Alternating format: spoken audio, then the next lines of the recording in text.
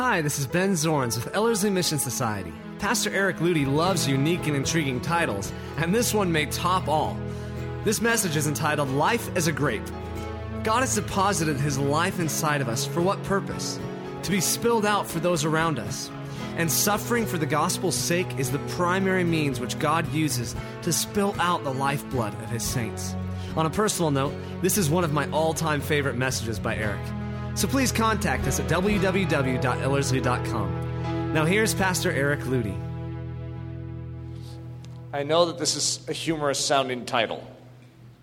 This is not a humorous message. Life is a grape. I've had 2 weeks to prepare for this message, and it was a 2-week study in death. A strange thing to study. However, what sounds like a dismal topic to study is exactly opposite when you study it in Scripture. And the message that this is going to prick at your comfort zones, unlike most messages. Well, I don't know about that. Maybe I shouldn't say unlike most messages. Maybe beyond what most messages. There's a message that we give at Ellerslie called Extraordinary Courage, and it's basically about dying well. It's what the theme of an entire message is at Ellerslie. And this has a little bit of extraordinary courage in it. It's about dying well. However, it's beyond that. Originally, I was going to be doing a message on dying in the faith, which sounds like a strange concept, but it's the concept of even up until your dying breath, you believe. Just because it's your dying breath doesn't mean you stop believing, because what's going to happen in the next breath after you die? After you breathe your last in this earth and you breathe your first of heavenly air, what are you going to see? That everything you believed in was true. So when you die in the faith, it's not that you just die in despair. You die to walk right into the fulfillment of everything that you've trusted in your entire life. That's not what this message is on, though. That's what I thought it was going to be on. Life is a grape. The story of a grape. I am going to introduce you to your life calling as a Christian, and it's going to be through a very unusual corridor. I'm going to liken you and myself to a grape. And I recognize it's a strange thing to be compared to. The Bible has a lot of interesting comparisons. I mean, right when you think you're strong, it compares you to sheep. And, sheep are one of the dumbest, if not the dumbest animal on planet Earth. And that's what we get likened to. And we oftentimes take it as a compliment until you start studying sheep. You're like, what? What do you mean I'm a sheep? And how about for all of us guys, we're the bride? It's like, what? We're the bride. There's a lot of very interesting metaphors that are pictured in Scripture. Well, this is one of them that is rather difficult to wrap your mind around. The story of a grape. In the Hebrew culture, the pressing of the grapes took place in September and was accompanied with great rejoicing. What I just read to you is an extremely important line. I know it might not have context yet, but I want you to see if you can hold on to it. Let me read it again. In the Hebrew culture, the pressing of the grapes took place in September and was accompanied with great rejoicing. The pressing of grapes is accompanied with great rejoicing. Okay, are you prepared now? Maybe you don't understand yet where we're going with this. The ripe grapes were gathered into baskets and carried to the wine press. It was then placed in an upper vat for treading. There are 2 vats. Okay, there's a vat for treading where you actually get into the vat and stomp on the grapes. This is with rejoicing, shouts of joy, because what is being produced out of the grapes? The juice of the grapes is going out and actually going into a lower vat. And so what you are treading is to express out of those grapes its life, its juice.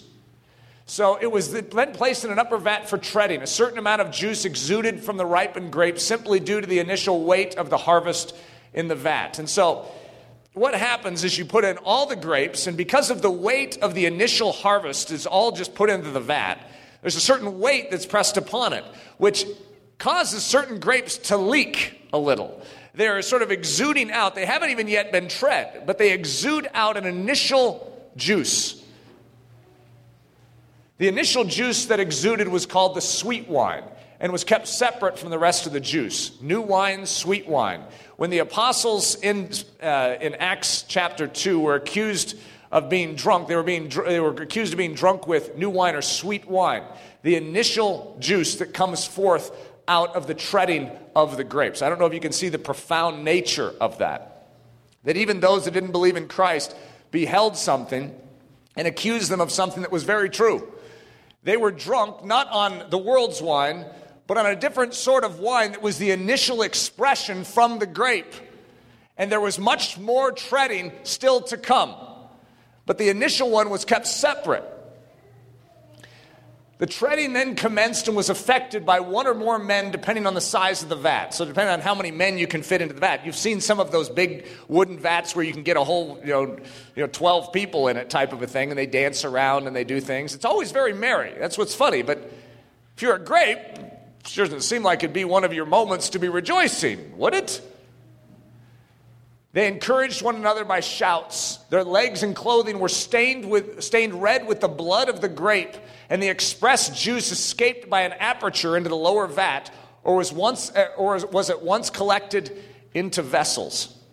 Two different options. Either it's being collected into another vat, or they're literally sticking new vessels up to catch the new wine that is coming out, and they seal it. And now they have carrying devices for this wine. I don't know if this is linking you with the gospel yet, but we'll keep going. There's a picture of a grape. If any of you are wondering what a grape is, there's some grapes, okay? Back in ye olden days, you would actually have men that could prepare even juice for a king by taking a cluster of grapes and squeezing it into a cup. But what you see is you see a grip. And you see what happens is that which is within the grape comes out when the squeezing begins. I know this is obvious, but I want you to recognize as we go through that the squeezing is imperative to the releasing of the life.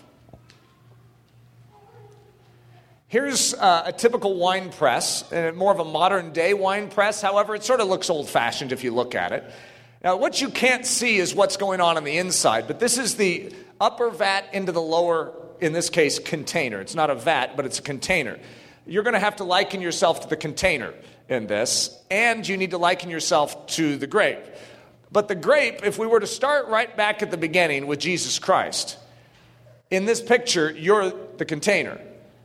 And Jesus Christ was crushed so that his life might be able to be poured into you. And so there's just a picture of it. Now, what you can't see is what's going on the inside, and that's the pressing. That's called a press cake. A press cake, I think, is what the official term for it is. Not very attractive. That's a whole bunch of pressed grapes. And I don't know how many of you just want to take out a spoon and dig into that. That's just sort of, I don't know, it might taste good for all I know. It's called a cake. I don't know, maybe they do eat it. I have no idea. I didn't study the history of pressed cakes and what they do with it. Do they throw it in the trash or do they eat it? But it doesn't sound very good to me. I might pass on that. Do you want to bite a pressed cake? No, thank you. I'll take the juice, though. In other words, what is coming out of this vat is the value, is the glory. The purpose of this vat is not to create a pressed cake. Can we agree on that? It's not to hold on to the skins. It's to get that which is inside the skin out. How do you get that which is inside the skin out? God puts something inside the skin of humanity. He deposits something in us. It's known as the Spirit of God. It's the juice, the grape juice. It is the wine. It is the blood. This is deposited inside of us, the very life of God. How does it come out? It comes out through squeezing, through pressing. The blood of the grape, also known as wine. You know what the word wine even means? It means to be tread upon. That's what it means. It's that which comes out of treading. That's what wine is. Life come forth through crushing. That's my way of saying it, since most of us don't deal with the word treading very often. Crushing might make a little more sense to us. Life come forth through crushing. The life of the perfect grape, well, his name was Jesus. The perfect grape, the way a grape ought to be. The way a grape is to be utilized. The full purpose of a grape is realized in Jesus Christ. So we're talking about the life of a grape or the life as a grape. That's Jesus. He's the perfect picture. The life of a grape. Here's a little summary point. Almost like a little purpose statement that goes with being a grape. The life of a grape. It's tended with joy to be trounced with joy. Okay, now this is sort of hard to imagine, but the husbandman is the one that tends to the vine. The vine is what produces the grapes, a grape vine.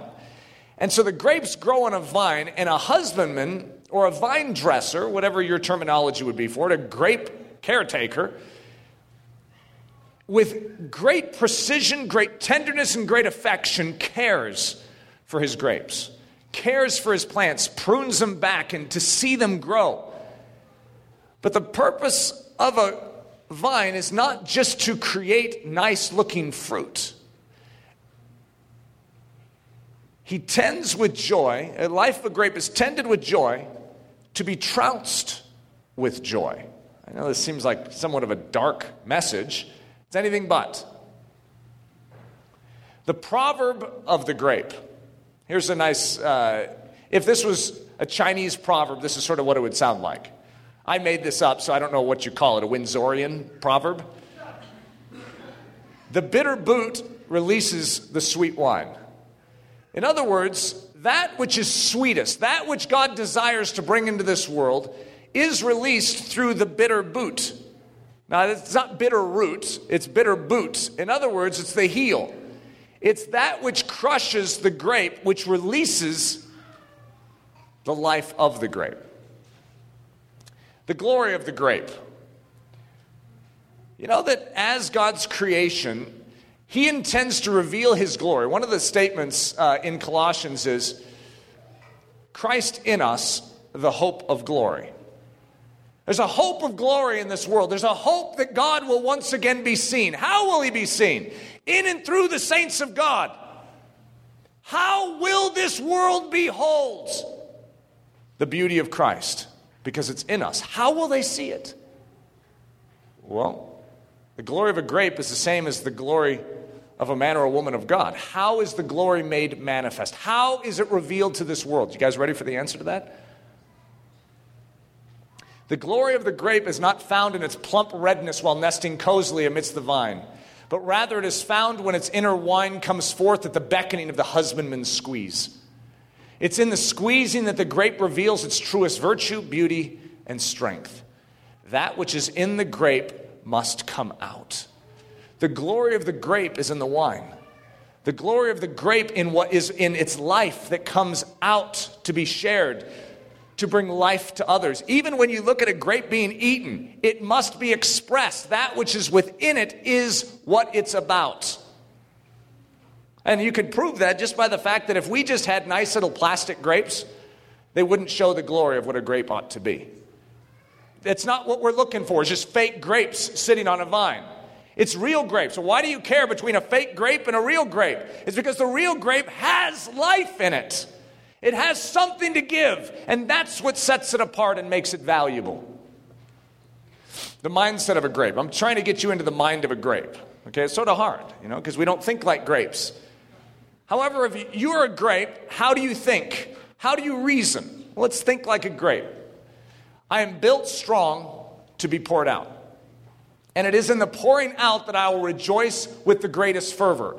It's when I'm being poured out, because that's my purpose, is to be poured out. What was Jesus here for? Think about it. He wasn't here to just grow strong and be an illustration of how a man ought to live. It's also how a man ought to be crushed to give the life that he has. He says, as the Father has sent me, so I send you. Towards what? Towards eternal happiness and comfort? Sort of, but not in the direction you're thinking. God is equipping us to follow Jesus. The pattern that has been set for us. He was built strong to be poured out. He was about the cross. The cross was the wine press. And out of that winepress, do you remember when his side was pierced, what came gushing forth? Blood and water. The wine was crushed out of him. And as a result, rivers of living water came forth. The Spirit of God was made available to us. It's the secret of the church. God deposits something in us, and then we must be, I know it sounds strange, but crushed, so that that wine in us can now be made available to others around us. It is in the crushing that I will leap the highest. And it is in the moments of squeezing that I will sing the loudest. To spill out that which was first spilled into me is my greatest delight. For I am a grape, and I was made to fill my king's cup. Okay, I'm going to read this again. Just in case you're having a tough time swallowing this, I'm just going to go over it again. I am built strong to be poured out. Remember, this is the mindset of a grape. A grape has a purpose. And that purpose we read at the very end. To fill the king's cup. I am built strong to be poured out, and it is in the pouring out that I will rejoice with the greatest fervor. It is in the crushing that I will leap the highest, and it is in the moments of squeezing that I will sing the loudest. To spill out that which was first spilled into me is my greatest delight, for I am a grape, and I was made to fill my king's cup. The motto of the grape, to fill my king's cup. Okay, now, I don't know if I can somehow get this to sink down into you, but this is like one of those things where you stick your arm, your fist up in the air, and you shout it. To fill my king's cup. You know how dark life can be? You know how difficult life can be? How do you respond when the grace is coming out of you? When the crushing wine presses upon you, what's coming out? This is what you were built for. You were given strength so that you may give it. And it is given in and through the trials and the tribulations and the difficulties is when the grace of God is made manifest in this earth. When the glory of God is seen more clearly is when the saints of God suffer. When the saints of God are suffering, there is an opportunity on this earth unlike any other time for the glory of God to be made manifest. Because who in their right mind leaps higher? Who in their right mind sings louder in such a moment? When you're in a dark prison cell, that isn't the time that normal men and women sing songs. And yet it's when God's men and women sing their songs. We must learn to think like a grape, to fill our king's cup. The tale of two cups. And you notice I put in parentheses, two comings. I should have brought up two cups with me. But some of you have heard of the cup of the Lord. Now there's something in Scripture, in Corinthians it's referenced as the cup of blessing. And remember Jesus, he says, this is my blood. And he had a cup in his hand. The king has a cup in his hand. And he actually shares it with the disciples, the apostles. And he says, this is my blood. And we'll read the Scripture on that in just a second. But there's also another cup, and it can be very confusing because when the king's cup, and it's known as the cup of wrath, and so to fill the king's cup, I'm not actually that interested in filling his cup of wrath. So what cup are we filling? Well, I'm going to describe that for you in a second. The tale of two cups, and you notice it says two comings, the same with Jesus. Jesus had a coming that offered grace, and then he has a coming that is going to offer wrath. Same with his cups. He has a cup full of grace, filled with his own blood. And he has a cup that is filled with the trampling of his wrath. And, well, I don't really want to go any further into it, but let's just suffice it to say, it's not the cup you want to be filling. Number one, the cup of grace, poured out on all that are thirsty for righteousness. There is a cup that the king is pouring out. The vessel filled, Jesus, and he pours it out upon all those that are thirsty for righteousness. And he, Jesus, took the cup and gave thanks and gave it to them, saying, drink you all of it, for this is my blood of the New Testament, which is shed for many for the remission of sins.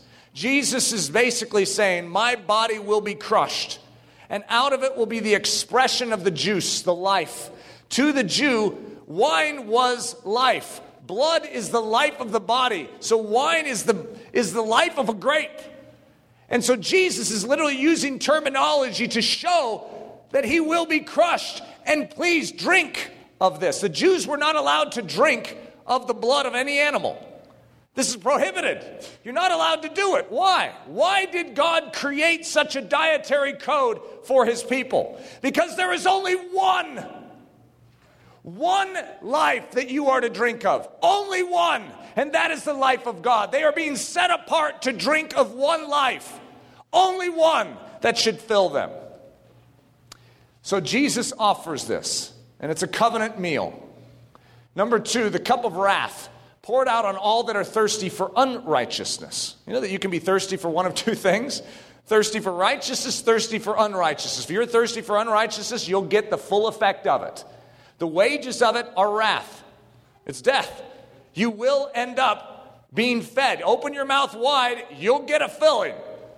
God will. He forces you to drink. I don't know if I put all the scriptures in here. Let's see if they are in here. For in the hand of the Lord there is a cup, and the wine is red. It is full of mixture, and he pours out the same. But the dregs thereof, all the wicked of the earth, shall wring them out and drink them.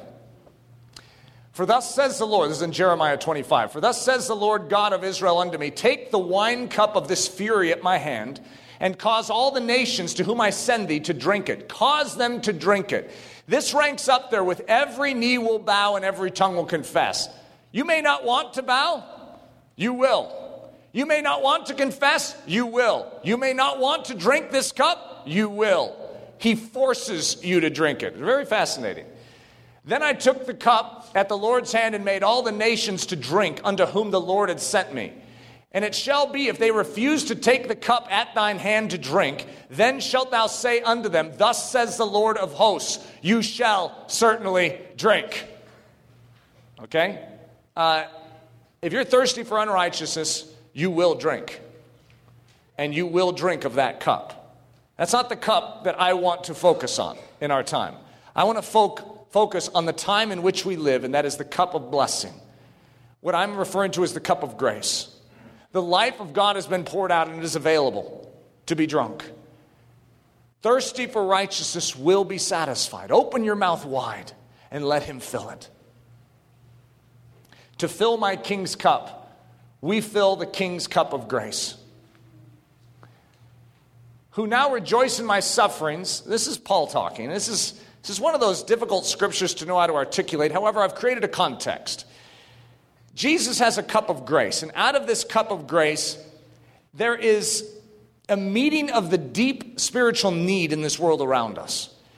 Jesus Christ fills you with his grace, and then you, in a sense, become an instrument of passing that grace along to others.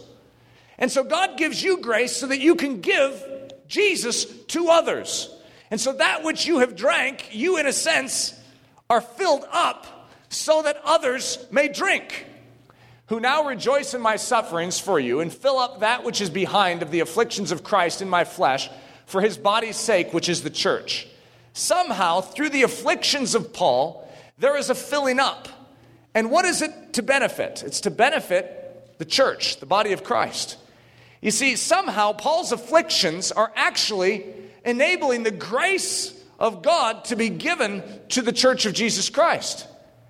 It's almost like you're crushed. Someone's thirsty next to you. You're crushed. And out of you comes juice to satisfy them. This is the principle. There are afflictions that are not yet fulfilled. There is more that must be done. Remember how I talked about the sweet wine is the initial expression that comes out of the vat? There also seems to be more treading that is necessary of the other grapes that follow.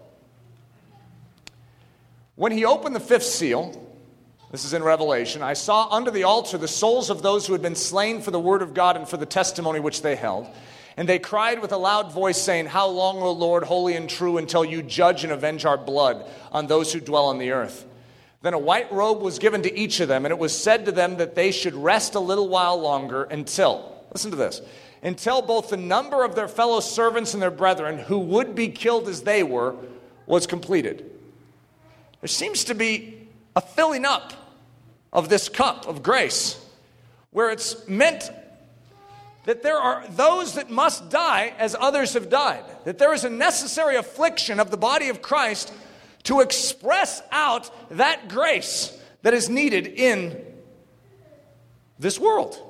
I can't articulate all of this, and I can't make a huge comment on it, but I can say this is what the Word of God says. And so in the most simplistic sense, there is affliction that is necessary for the saints of God, for God to accomplish His purposes in this earth. Somehow through the crushing of grapes, there is a satisfaction that is brought to the saints of God. There is a glory that is made manifest in this earth when a grape is crushed and that which is deposited in it is made available to others. This is a very fascinating scripture in 2 Corinthians 1 and also chapter 4 as well. For as the sufferings of Christ abound in us, so our consolation also abounds. There is something that God gives. This consolation is the word that is used here in the translation. This encouragement, this building up, this strengthening, consolation is the word translated. But for as the sufferings of Christ abound in us, so our consolation also abounds. You want strength? You want grace? You want the comfort of Almighty God? Where does it come?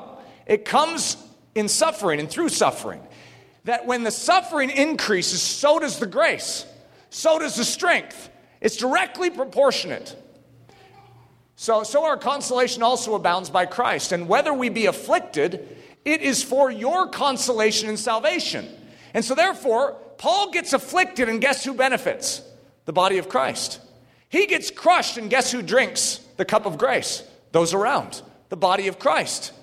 So it says, and whether we be afflicted, it is for your consolation, your strengthening, your building up, and salvation, which is effectual in the enduring of the same sufferings which we also suffer.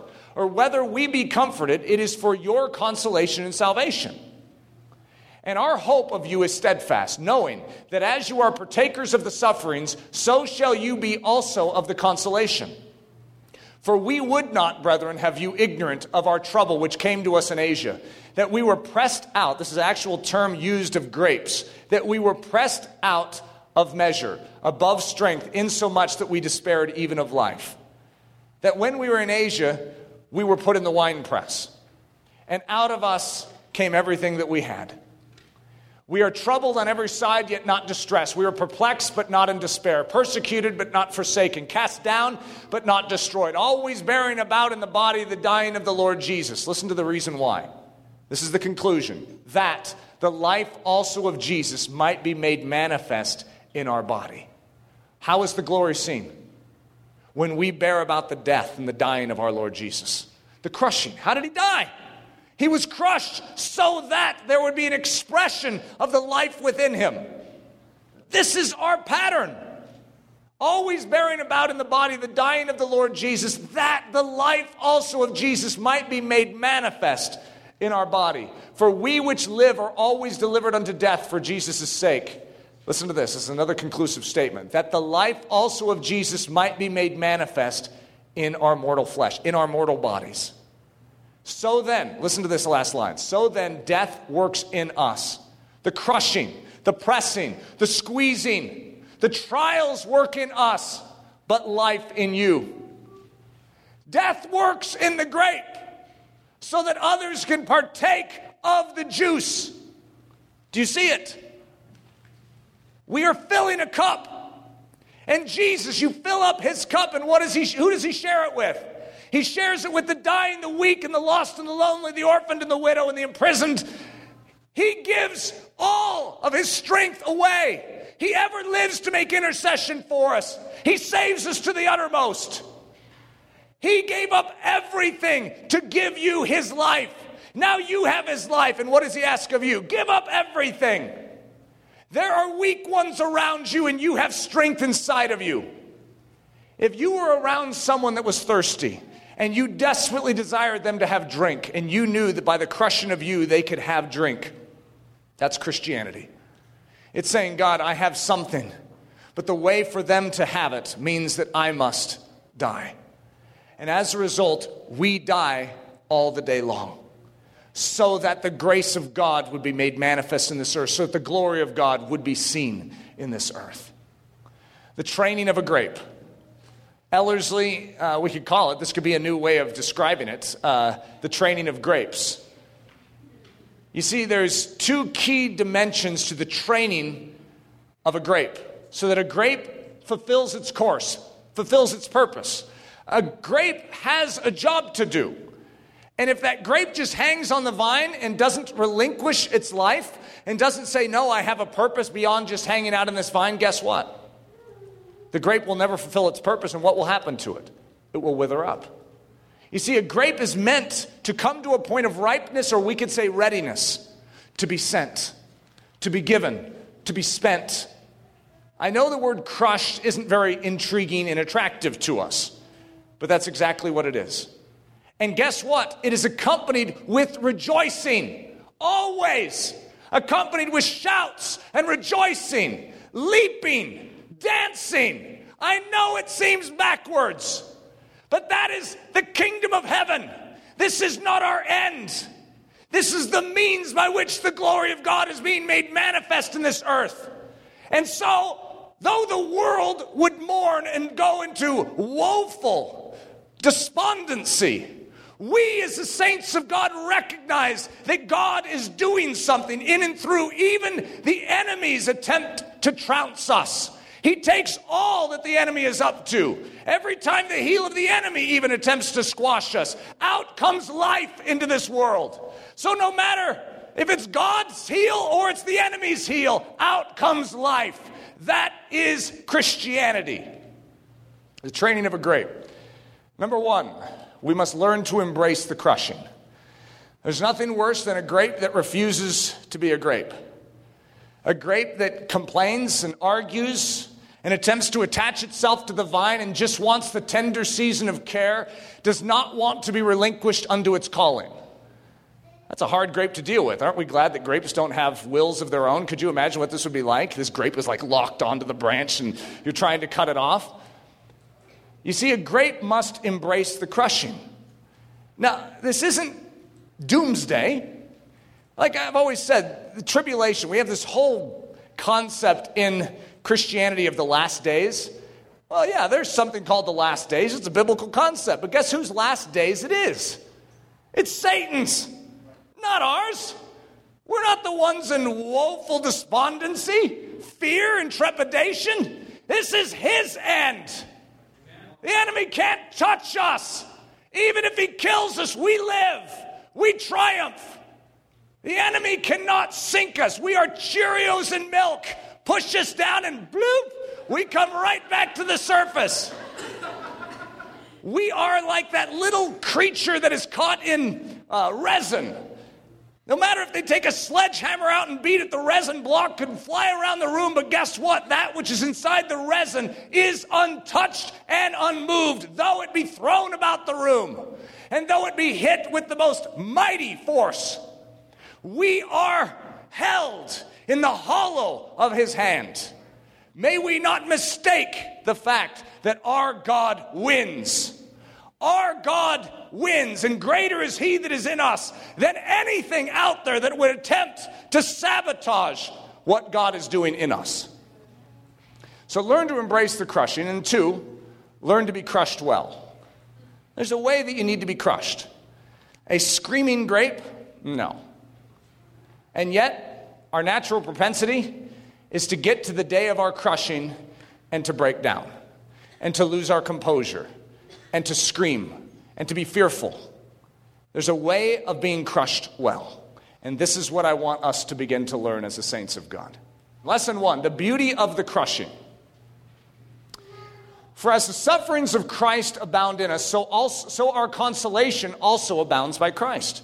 So with suffering increases strength and grace. And so every time you see suffering, it doesn't make it easy, but you recognize that grace increases. And so there's part of you that with a wink and a smile can say, thank you, Jesus, in all circumstances. And you can say, I know that you are in control, and I know that you are bigger than anything the enemy is up to in this situation. No matter what the enemy wields, I know you win. And so we say, watch what our God will do. This is Paul's conclusion in Philippians 3. He's gone on a rampage of saying that it's all about Jesus, it's all about Jesus, it's all about Jesus. His concluding remarks, that I may know him, speaking of Jesus, and the power of his resurrection, and the fellowship of his sufferings, being made conformable unto his death. Being made conformable unto his death, this is Paul's drive. He wants it. He wants to share in the fellowships of that winepress. He wants to share in the crushing that Jesus went through. Why? What's wrong with this guy? Because that's what he's built for. Jesus came and enunciated to Paul's soul, this is what a man is built for, to reveal the glory, and this is how the glory comes out. You look for the hinge point in all history. When was life made available to you? When did you receive the grace? Where does it come from? It comes from the crushing of a grape, known as Jesus. That's when the grace was made manifest. That's the glory of God made manifest. There's no greater picture in all of history, in all of universal history, of the glory of God than the cross of Jesus Christ. And what was the cross but a crushing of a grape? This is where the glory is found. Paul, to die is gain. It means advantageous, better than. To die is actually an improvement. Now, I know there's another part to this scripture. I'm about to read it, but I want you to meditate upon this just for a second. This is what Paul says. How many of us tremble at the thought of death? It's like, no, I can't handle that. To die is gain. That's a Paul statement, fact in Scripture. For to me to live is Christ. This is the whole Scripture, by the way. This is the context in Philippians 1. For to me to live is Christ, and to die is gain. But if I live on in the flesh, or the body, but if I live on in the flesh, this will mean fruit from my labor. Yet what I shall choose I cannot tell, for I am hard pressed between the two, having a desire to depart and be with Christ, which is far better. Did you see that? Which is far better to be with Christ. He even acknowledges it's far better to be with Christ. And so I'm pressed on both sides because you need me here. But oh, do I long to be with Jesus. To die is gain.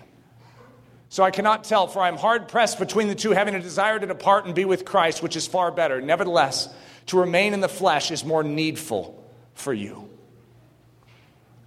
Welcome to fatherhood, right there. When you fall in love with Jesus Christ, all you want is to be with Jesus Christ. And yet, guess what? I have work to do down here. There's a job for me to do. I may want to be with Jesus Christ, and I'm hard-pressed in this matter. Please, Jesus, I want to be with you. However, it's needful that I'm here right now. That's Christianity. We'll be here as long as God wants us to be here. However, there's a longing and there's an understanding that the crushing brings us to the advantage, to the better place. The crushing is not our end. It's the beginning. We do not look at it as a negative. We understand it to literally be bringing us into greater life. We are confident, says Paul, I say, and willing rather to be absent from the body and to be present with the Lord. Paul says this multiple times. Thou fool, that which thou sows is not quickened except it die. In other words, talking about a seed. The seed does not actually have life to exert its strength unless it falls into the ground and dies. And Jesus says the same thing in John 12. Verily, verily, I say unto you, except a corn of wheat fall into the ground and die, it abides alone. But if it die, it brings forth much fruit. Out of death comes forth fruit. So, this is my grape rendition of this. Thou fool, the life of the grape is not released unless it is crushed. Verily, verily, I say unto you, except a grape be crushed beneath the heel and die, its juice is its own and not imparted. But if it be crushed, it sheds forth its wine. Truth number one. So this is, remember out of the first two things we're going to train how to be a grape, the training of a grape. And we had two different dimensions. The first one is you need to understand the beauty of the crushing. You need to understand the beauty of dying. This is not a negative thing. I know that there's a pall cast upon it. It's not that we're excited for death. It's that we understand that it is an avenue into greater life. Truth number one, To die is gain. This is the truth. So I translated into grape truth, number one. To be crushed is wine in our king's cup. In other words, no matter what happens to us, to die is gain. Now, that's not just physical death. That's just the dying that comes inherently in Christianity. It's just there. There's a dying to self daily. There's a giving up of my rights. And with every bit of the dying, you know what's happening? We're filling the king's cup. So as a result, there's rejoicing. You mean, God, as I'm going through this difficulty down here, it's actually increasing your glory and your grace unto those around me. Praise God. Though this be difficult, thank you that it is being leveraged to the fullest extent to bring glory to your name. It's not needless suffering. It is always purposeful, even if it comes from the boot of the enemy. God makes it worth it. So whatever degree of suffering we go through, there is juice being made available to a dying world. Our God's cup is being filled to his pleasure. To be crushed is wine in our king's cup. Lesson number 2, being great at being crushed. I don't know how many of us have ever been trained in being crushed. It's a strange thing to study. But there is a way to, as the extraordinary courage, the message says, to die well. There's a way to die poorly, and there's a way to die well. There was a movie that came out in the 70s that was about the end times. I'm not a fan of this movie. And it showed Christians being taken to, I think it was a chopping block or something, and they were screaming with fear and trepidation. No, don't take me. That is so opposite of historic Christianity. Completely opposite. As far as I'm concerned, that was one of the most damaging movies to the saints of God that has ever come out. There were little children that would wake up in the night with night terrors because of that. I don't know that I want to be a Christian. Come on. You ever studied the saints of God throughout the ages that went to being fed to the lions rejoicing? We are not being torn apart. We are being built stronger. We must have heaven's eyesight to see the reality of what's taking place. Praise God. Ignatius, when he was told he was going to be fed to the lions, Ignatius was the disciple of John the Apostle. Ignatius, when he was told he was going to be fed to the lions, rejoiced. And he said, my salvation has finally come. And he called the lions, get this, his friends. For they were the ones that were going to take him into the presence of his beloved. Who thinks that way? We do. No matter what the enemy brings out, God turns it into a great good. I have lions to devour your body. Praise God, they take me to Jesus. They're like, that wasn't the response we were looking for. They want to strike terror in you. The enemy works as a terrorist. But if we don't respond with terror, guess what? The enemy loses. We rejoice, and it actually is leveraged into a military device in this earth, in this universe, to destroy the powers of hell. We will see souls unlocked when we respond properly instead of according to the enemy's agenda. Being great at being crushed. The 2 attributes of every triumphant crushing. So let's break it down. There are 2 key attributes that when a grape is being crushed, we as the saints of God must be built towards and for. The first one is patience. I know that doesn't make any sense yet, but I'm going to define it for you at a greater level. Patience. And you're thinking, what in the world? Why is patience one of the big 2? And you're thinking, I have patience. I can stand in front of my microwave and not complain for a minute. That's not what patience is. And number 2, rejoicing. I don't know how many of you would ever naturally think of sticking rejoicing in to the picture of suffering. God does. He's the one that sticks it in. It's not me. I wouldn't naturally do it either. But I tell you what, God's brilliant and he knows what he's doing. Have you ever heard that statement, the weapons of our warfare are mighty to the pulling down of strongholds? And we're like, what are our weapons anyways? This is one of them. How you suffer literally leads to one of the greatest punches in the gut to the enemy that there could possibly be. It's like a nuclear bomb planted in his chest. he cannot handle the detriment that it brings. When he comes against you and you respond this way, the blood of the martyrs is the seed of the church. Fox's Book of Martyrs, the martyrdom of James the Great. As James was led to the place of martyrdom, his accuser was brought to repent of his conduct by the apostles' extraordinary courage and undauntedness. Okay, I need to give you a little background. James was betrayed, and he was accused of by some man. So we know he has an accuser. And this accuser was witnessing how James handled the suffering that he was going through. And he was so moved by James's conduct, by the apostles' extraordinary courage and undauntedness. He's completely fearless. He's walking to his death. And he's undaunted with an extraordinary courage. In fact, it was so moving to this man that this man repented. And this man, I don't want to steal the thunder of this quote.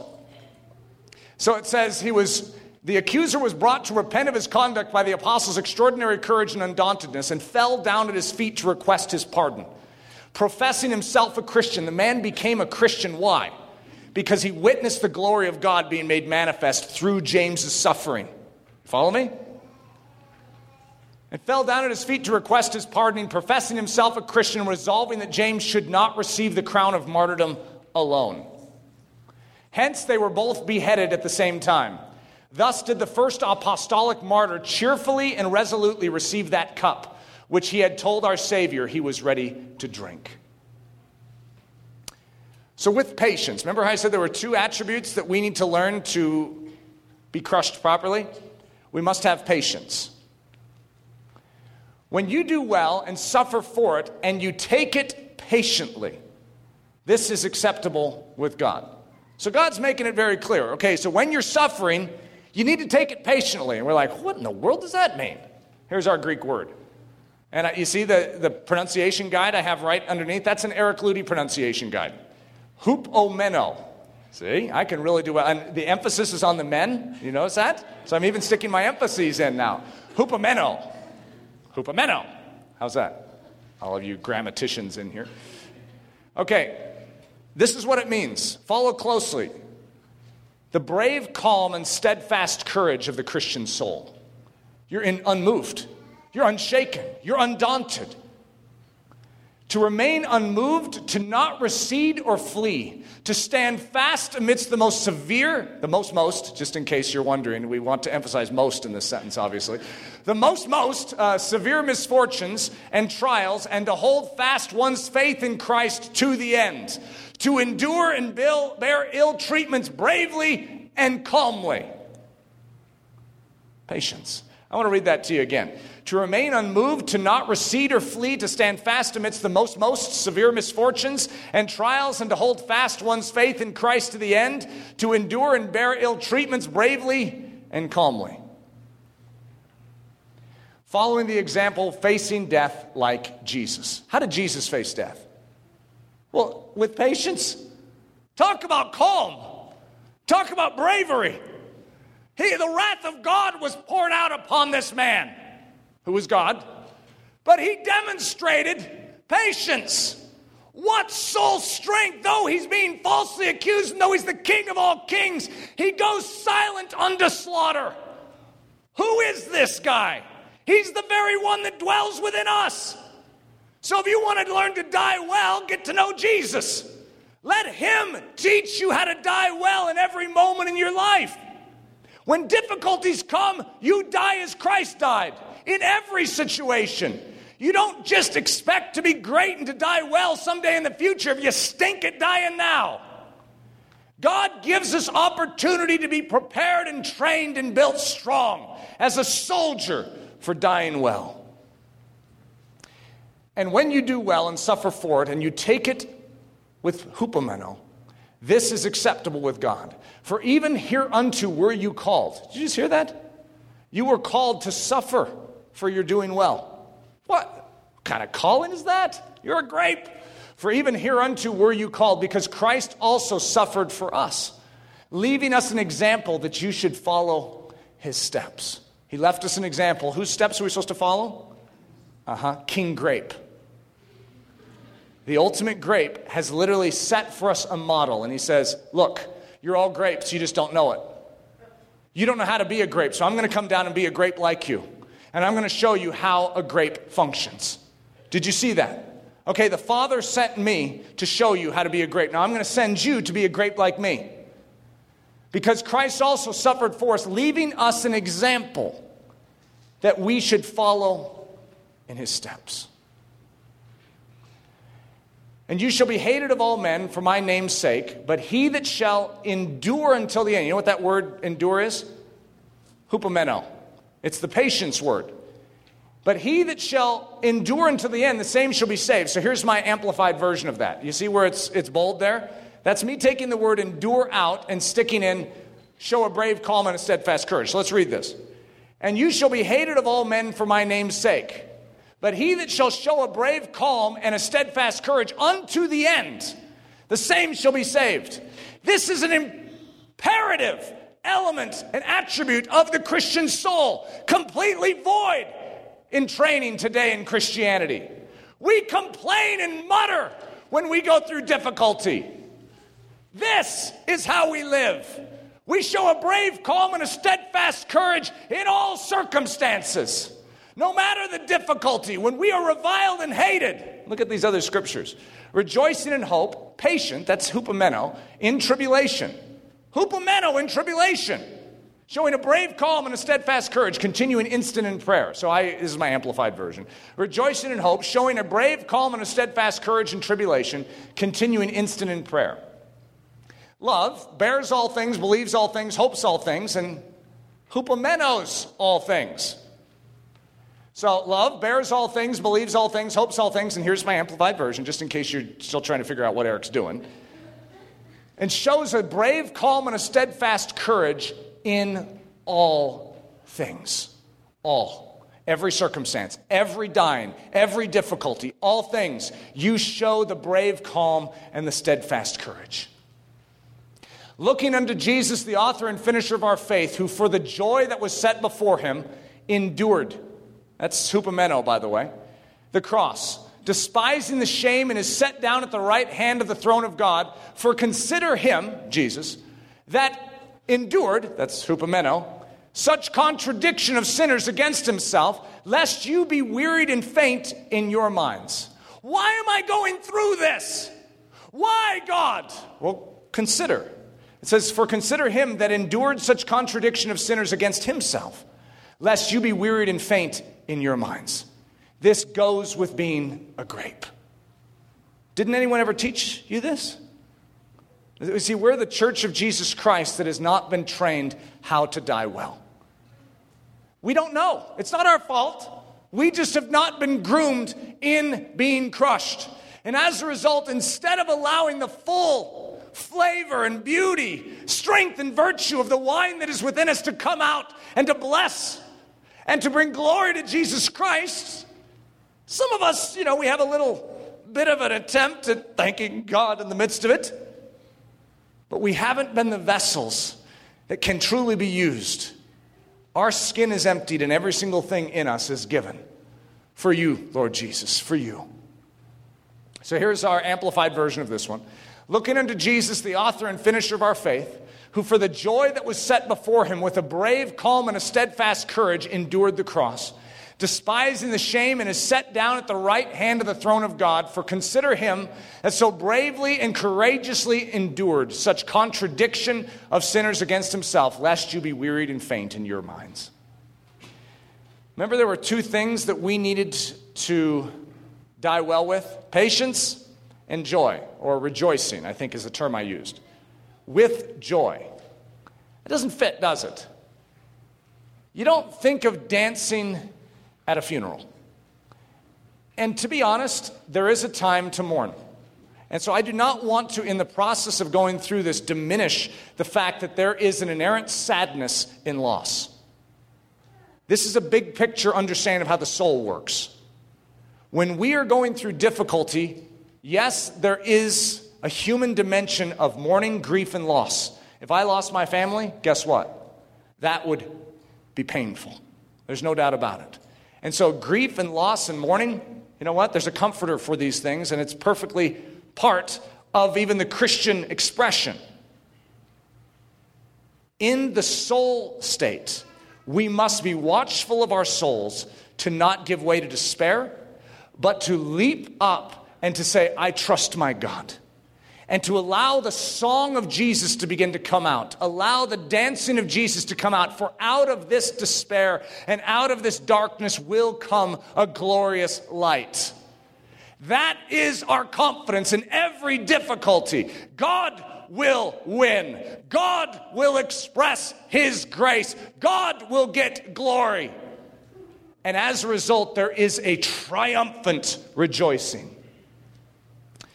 Rejoice always. You know what? That covers a lot of ground. Always. You know that if anyone knew about suffering and difficulty, it was the one writing that statement. And he says, no, rejoice always. And I have a different message which talks about rejoicing, but the concept is joying over and over and over and over again. To redo it. To joyce. And most of us don't look at the word as joyce, but to joyce. I'm joicing. Well, now you need to rejoice. Do it again. Do it again. Again. Always. Always. Again, I say rejoice. We are grieved by many trials, and yet we greatly rejoice. We rejoice with joy unspeakable and full of glory. That's a strange time to rejoice, by the way. We are grieved by many trials. We are reviled, persecuted, and falsely accused, and yet, blessed are we. Let us rejoice and be exceeding glad. We are partakers of Christ's sufferings, and yet we may be glad with exceeding joy. We endure tribulations, and yet we are exceeding joyful. You catching the point? Somehow, remember how I said that the vintage of the grapes in the Jewish culture, the pressing of the grapes is in September, which isn't the point I want to point out, but it was always accompanied with rejoicing. When grapes are crushed, there is rejoicing. That's Hebrew culture. When Jesus is crushed, that is one of the most greatest tragedies and travesties in the history. Well, it is the greatest tragedy and travesty in the history of the universe. That the innocent King of all kings would be crushed. However, it's for the joy that is set before him that he endured with a brave calm and a steadfast courage. He knew he needed to give us what was in him. He had the Spirit. He had the juice of the grape. And for it to get to us, he must be crushed. That's the same way we live. That which God has deposited in me must get into the king's cup. We face trials and testings, and yet we count it all joy. You guys ever heard of the grapes of wrath? Classic literature. I'm actually not a huge fan of the book. It's somewhat depressing. The grapes of grace. There's grapes of wrath. Yes, they exist. There's also grapes of grace. The ones that are crushed to fill the king's cup of grace, to edify the saints, to build up the church, to bring glory to the King of Kings. They're called grapes of grace. Well, we don't want to be grapes of wrath. We want to be grapes of grace. So let me introduce you to some of them. Stephen was stoned. Philip was crucified. Matthew was slain with the sword. James, the brother of Jesus, was stoned and clubbed. Matthias was stoned and beheaded. Mark was dragged to pieces. Jude was crucified. Bartholomew was cruelly beaten and then crucified. Thomas was thrust through with a spear. Luke was hung. Simon was crucified. John was thrown into a cauldron of boiling oil and removed unscathed and exiled to Patmos. Did we have Peter on there? Peter's not on there. Peter was crucified upside down. You guys ever heard of Andrew? Of course you have. The brother of Peter. Andrew was brought in before the governor Aegeus, and he was told to stop preaching about this Jesus and about this cross. And I always picture sort of like a It's a Wonderful Life type of situation with Potter. And remember, and Jimmy Stewart has this little chair on the other side. And I look at it sort of the same way. And Governor Aegeus is like, you will stop. And this was his threat. Otherwise, I will crucify you on a cross too. His threat was that what happened to Jesus and this cross that you're preaching about, I will crucify you on one too. Okay, you guys ready for Andrew's response? I would not have preached the glory of the cross of Christ if I was not first willing to die upon it. I would not have called myself a grape if I didn't first understand that a grape must be crushed. You're going to call yourself a grape? Beware. I would not have called myself a Christian if I was also not first and foremost willing to die the same death as Jesus.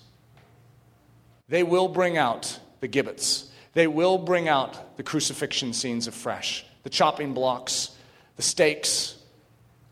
It comes with being a Christian. All throughout history, just study it. We live in America, which can sort of blur the lines, and we start to think that it's different now, and everything's altered. And now Christianity can fit in with this world, and it can just coexist just fine. That's fake Christianity, sure. Ironically, even fake Christianity is detested by the world. True Christianity brings about one of two things: revival or revilement. I said that the other day on accident, and I liked it, so I'm using it today. Revival or revilement. It either causes them to change, be transformed, in the renewing of a culture where everything is altered because Jesus is allowed in, or they build crosses afresh in our honor. Truth number 2. I gave you a truth at the end of the first one, which was the concept of the beauty of the crushing must once again be realized. And this is the one about dying well or being crushed well. This is the truth that goes with it. This is a Chinese proverb: real gold fears no fire. I've been pondering that a lot. That is just an amazing statement. Real gold fears no fire. A true grape that knows its purpose does not fear the treading, does not fear the squeezing, does not fear the crushing, because that's its purpose.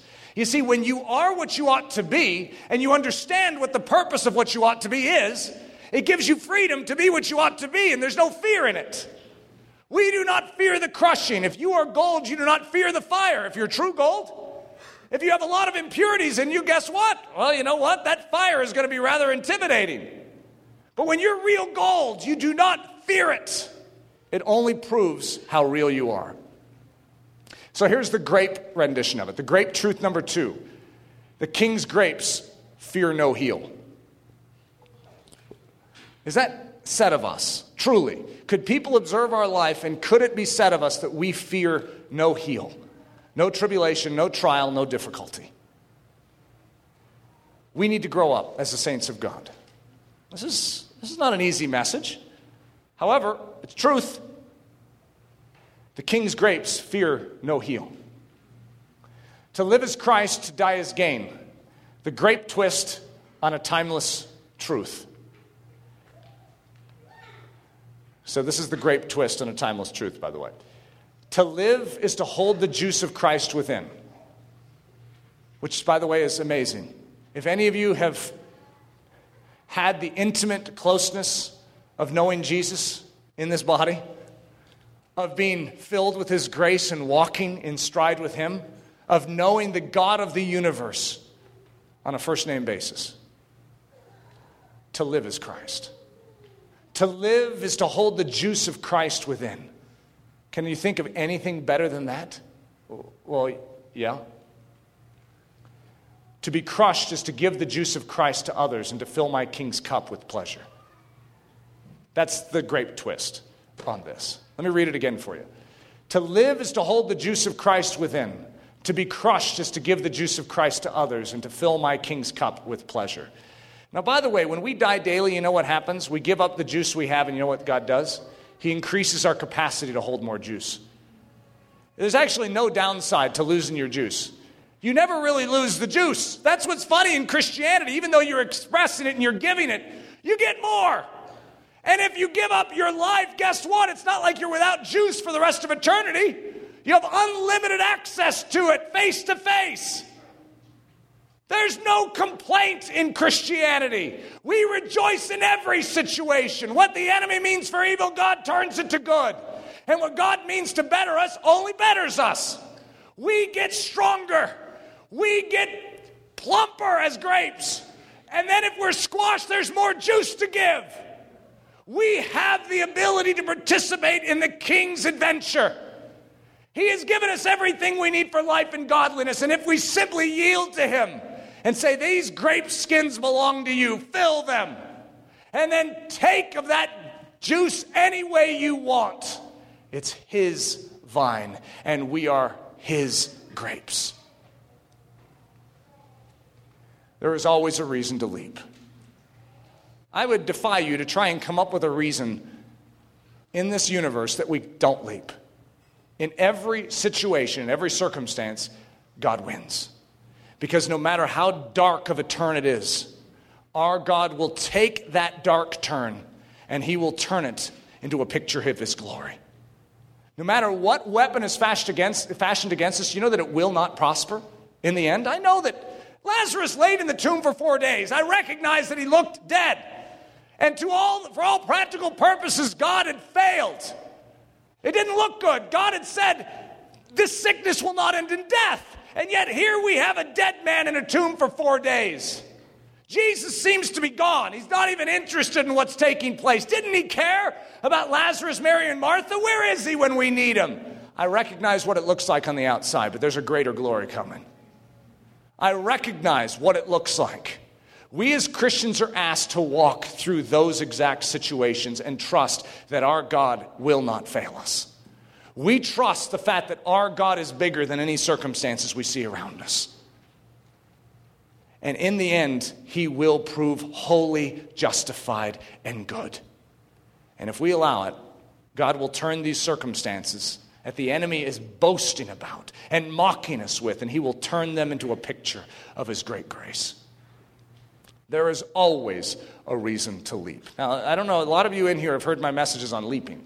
I'm not a leaping sort of guy naturally. I think I said to the students, I don't know, it was this week or last week, I don't run around with banners and I don't, do flips for Jesus and things like that. I'm learning to leap. I have a lot of difficult things that come my way, and I'm learning that the first thing I do is get air beneath my feet. Because it's a statement to the heavenlies, I know my God wins. I don't care how dark it sounds. I'm getting air.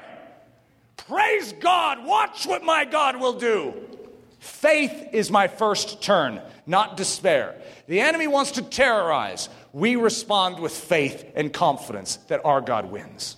There is always a reason to leap. So here's a summary of what we went through. The life of a grape.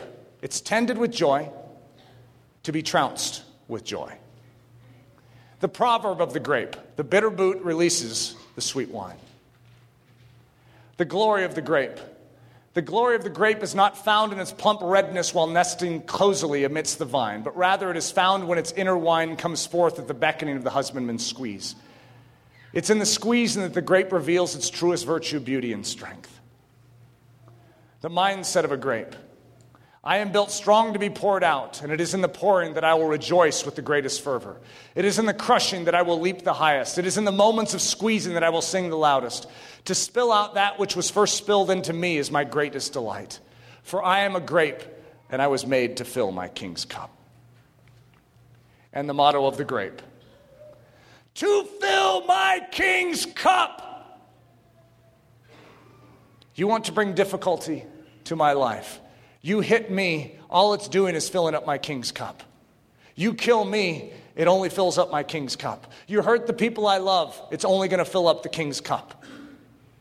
No matter what the enemy devises against us, if we stand as Christians, the cup of our King, the cup of his grace is filled. There's no downside. We can rejoice. Does that mean we allow the perpetration of darkness in our age? Does that mean we sit by and do nothing? Of course not. We are men and women of justice, and we will defend the cause of the poor and the needy. However, we must trust that no matter what the enemy seems to be getting away with, he is not getting away with anything. Our God wins. You notice that grapes don't grow by themselves? They grow in clusters. Remember that first picture of the cluster of grapes? Very rarely do we ever talk about a singular grape. It's a cluster of grapes, but then it's not just even a cluster of grapes, it's a vine full of clusters of grapes. You see, Jesus is the true picture. We are his body. We are an extension of him, which is why we're the ones that hold the juice of the grape in us. We're his body. There is something precious, and we were talking about it this morning. I had a group of men I was talking with about the concept of intimacy in the body of Christ. And one of the statements that was made is that in a time of war, you bond. You bond close. Because that shrapnel is flying around everyone. And I tell you what, if we cluster as grapes, the way God intended us to, and we function the way the body of Christ is meant to, you know what? When we're crushed, there's more juice. There's more juice when we share in someone else being crushed and we allow our juice to seep out as well. Do you know that there's more grace and there's more glory that comes out of every circumstance? And so when the enemy trounces, guess what? When the body of Christ draws near and clusters, there's more sweetness that comes out. There's more glory that is made manifest. I want to encourage you not to try and isolate yourself, and also not to fear being near those that are being tested, but to share in one another's sufferings, to identify, to rejoice when they rejoice, but to also weep with those who are weeping. Let's be grapes as God intended grapes to be.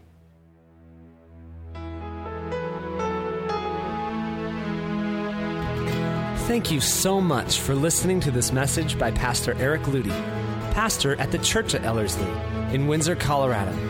Please feel free to make copies of this message, but do not charge for these copies or alter their content in any way without express written permission.